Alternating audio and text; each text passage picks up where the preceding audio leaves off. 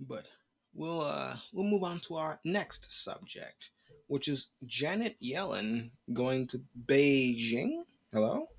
Why is she doing this? I suppose we'll find out. But the U.S. Treasury Secretary Janet Yellen will be traveling to Beijing between July 6th and July 9th for meetings with senior Chinese officials on a broad range of issues. And I'm reading this article here.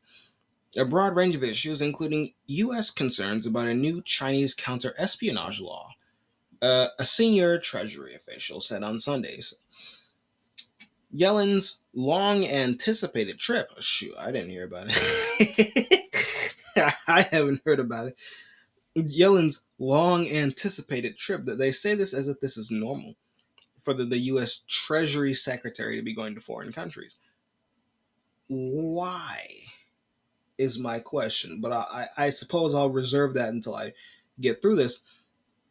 Yellen's long anticipated trip is part of a push by President Joe Biden to deepen communication between the world's two largest economies, stabilize the relationship, and minimize the risks of mistakes when disagreements arise. This same official told the reporters, the same one who said that Janet Yellen was going to Beijing. Uh, that is a blatant lie because this article states it comes just weeks after Secretary of State Anthony Blinken visited Beijing and agreed with Chinese President Xi Jinping to stabilize ties and ensure the two countries' intense rivalry does not veer into conflict. And then China protested loudly when Biden subsequently referred to Xi as a dictator. Now, analysts say that remark had little impact on efforts to improve ties, but we know the value of analysts in the modern day. So just the fact, I'm surprised that they included that in the article. So this person, this senior official within the Treasury, supposedly, the senior Treasury official says that Yellen's going to Beijing from June 6th to June 9th. He's going to talk about a broad range of issues, including this Chinese counter-espionage law that we talked about earlier on in today's episode, and that this is part of a push by President Biden to deepen communications and stabilize the relationship. Except that man sabotaged all of Blinken's rather minimal gains, mind you, but gains nonetheless that even I had to admit that he got by doing something useful for once in his life. Biden sabotaged that in less than 24 hours. Imagine being Blinken and sitting there getting lectured by the Chinese for what, 3 days straight in these long multi-hour sessions where he's literally just sitting there getting talked at. There's not even really a conversation going on.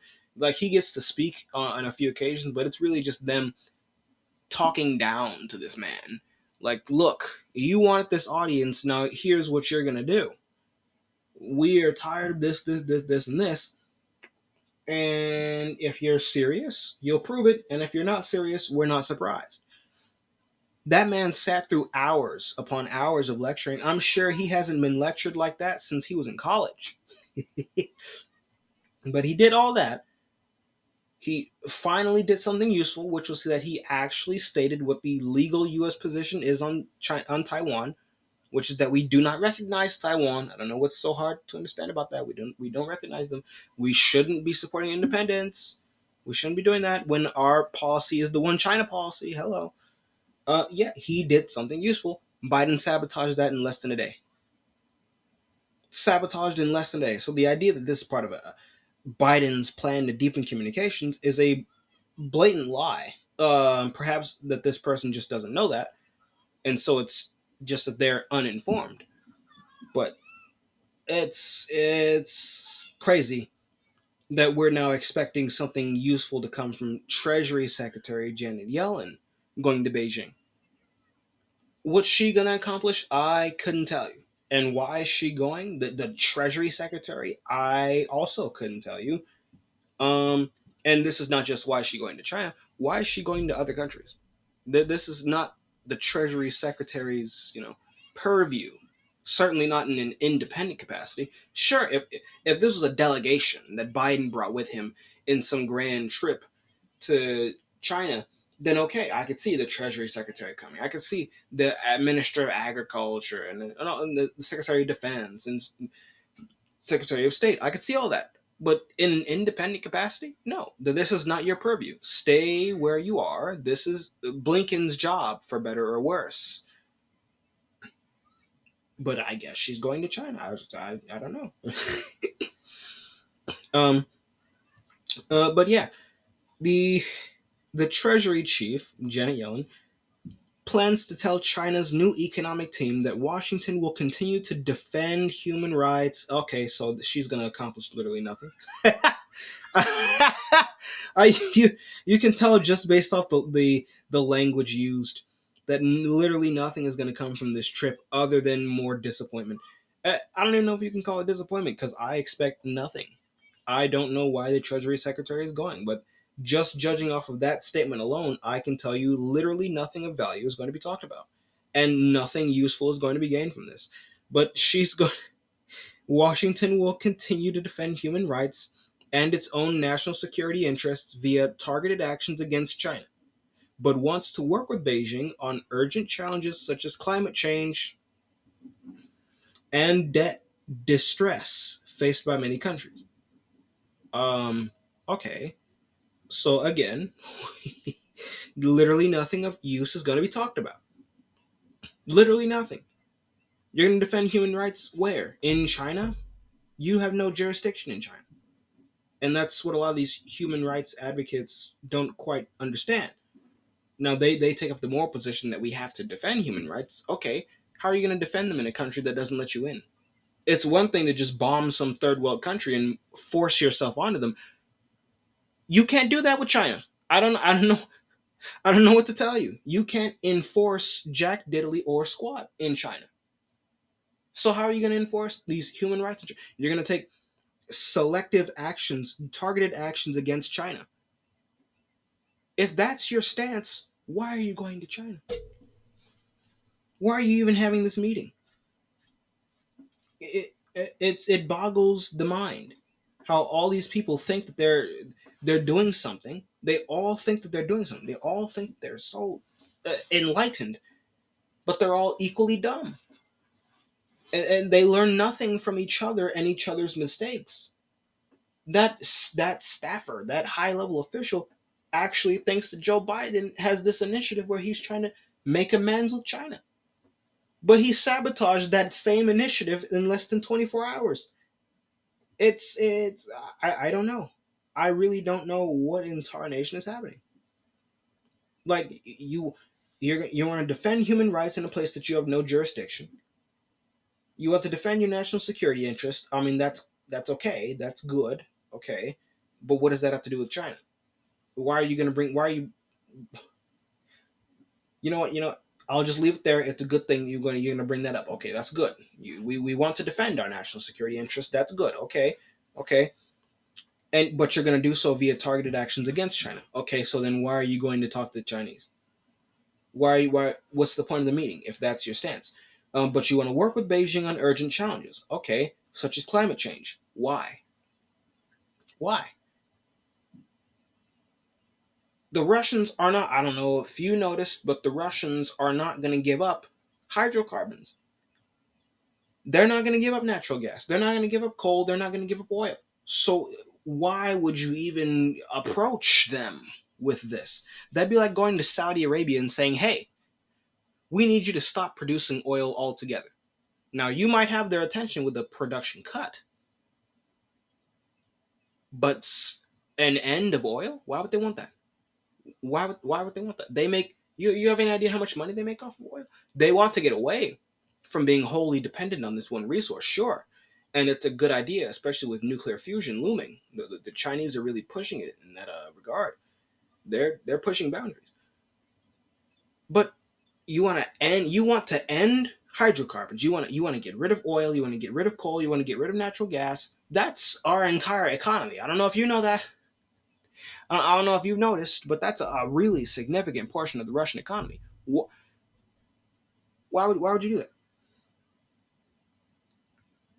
Why would you do that? The Chinese are not going to give this up. They're not going to give up coal, oil, and natural gas, especially considering that they are not self sufficient in energy production. They have to import coal, they have to import oil, they have to import natural gas. Why would they go along with you on fighting climate change? Especially in the misguided way that people like Yellen believe in climate change, which is that it's some disaster that needs to be averted. And the way you avert it is by destroying the standard of living of your people, by getting rid of the energy inputs that make industry and modern life possible. Why would the Chinese do that? That they just industrialized after getting pooped on by industrialized powers for a century. Their century of humiliation. They just finished industrializing and they're still going. Why would they sacrifice that? Because you're afraid of climate change now. Like, really think about it. Who you're talking to. Like, what is your purpose? This whole thing boggles my mind. I'm still gonna push through here. I'm still gonna push through. You want to talk about urgent challenges such as climate change and debt distress faced by many countries. Again, what does that have to do with the United States? What does that have to do with the United States? Because the Chinese didn't just force the loans onto other people. Those other countries took the loans. They knew the risks. They knew what they were signing up to. They are sovereign entities. And they can make their own decisions. And they chose to take the Chinese loans. So what purview does the United States have in inserting ourselves into that equation? What are we? Are we going to go pay off their debts? We, the most indebted nation on the face of the earth and in human history, are going to go helping other countries pay off their debts? That's nonsensical. That's nonsensical. So what is the point here? The debt was incurred through a consensual transaction between those other countries and China, and we have no capacity to do anything about that debt that doesn't involve us doing something incredibly stupid, like paying for other people's debts while our debt goes up and up and up. What is the point of this trip? I just don't get it. I just don't get it. But Yellen goes on to say, quote, "We seek a healthy economic relationship with China, one that fosters growth and innovation in both countries."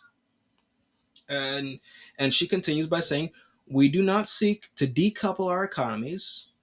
A full cessation of trade and investment will be destabilizing for both our economies and the global economy." And end quote. And on that, she would be correct. I don't think the decoupling is quite gonna happen. Although I do believe the United States and China can uh, disentangle by quite a bit. We can go quite a ways. Now, completely, I don't think so. But if the United States industrialized, you would see one manufacturing giant and another manufacturing giant. Now, perhaps the industrialization of the United States would actually deepen economic and trade ties with China. But hey, we'd be industrializing and we'd be able to make our own stuff. So, in that regard, it'd be a mutually beneficial arrangement to have that trade. But at the same time, the United States has a lot of its own raw materials. We have our own energy resources. The Chinese don't. We have cheap transportation, although the Chinese do have high speed rail. But we can build that as well. It just would take time. But in time, the United States would be capable of self sufficiency to a much larger degree than the Chinese would, because the Chinese depend on raw materials that come from outside of China, whereas the United States has a lot of those raw materials inside of the United States. So while the Chinese cannot necessarily go for an what is the word? What is the word? It's not an autocracy. Uh, Autarky. The Chinese can't quite go for an autarky, but the Americans, we can come as close as you can get, especially for an economy of our size. We can get very close to an autarky, because we have the resources. So once you have the manufacturing and the refining capacity within your own country, and you have the resources, and you have the market, because we have one of the largest commercial markets in the world, we can decouple on our own accord.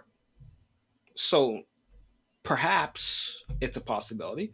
But then again, mutually beneficial trade between China and the United States would probably deepen in terms of the sheer volume. Perhaps as a percentage of the economy, it would shrink, but the sheer volume, if the United States industrialized, oh my God, you're talking the largest trade partnership in the world, in human history, really. So I think she's correct when she says that decoupling might not be in the best interest of the two countries. Although some degree of self-sufficiency is definitely in order for both us and China. That has to be built in. Otherwise, you create these very dangerous interdependencies that can lead to conflict. So some degree of self-sufficiency or capability for self-sufficiency should be in order for both China and the United States. The Chinese are already there. America, that's already our mentality. So once we get there, I think we'll be fine. I think we'll actually be really fine once we're there, and then we can focus purely on trade and making deals with the Chinese. So in this regard, I do believe she is correct. Where we want a good economic relationship with the Chinese. And by having that, you can foster growth and innovation in both countries just by having a working trade relationship, which is actually what Trump was working towards. He was working toward the deal with China, not towards some retarded war with China. That's one of the overlooked aspects of China, of not Chinese, of Trump's foreign policy, was that it was it was always in pursuit of a deal, always in pursuit of a deal, for better or for worse. It was a good fault to have, but he was always looking for the deal. He wanted to negotiate his way out of every problem that we had. So when he comes back, we're probably looking at the biggest trade deal in human history being worked out with the Chinese. But yeah, a full cessation of trade and investment would be destabilizing for both of our countries. She is right. And because America and China are the largest economies on the planet, destabilizing both of our economies at the same time would destabilize the global economy. And she is also correct. Uh, so yeah, she's going to China, and that's that. What she will accomplish, I don't know. She's said something correct when she talks about trade with China, but everything else seems to be rather counterproductive. So we'll really just have to wait and see on this one. I am not holding my breath for Janet Yellen's trip to China. This segment was taken from my podcast, This Week in Geopolitics. I have new episodes every Monday, so if you like what you heard, consider giving me a follow. Thanks for listening, and hopefully I'll see you next time. Servus.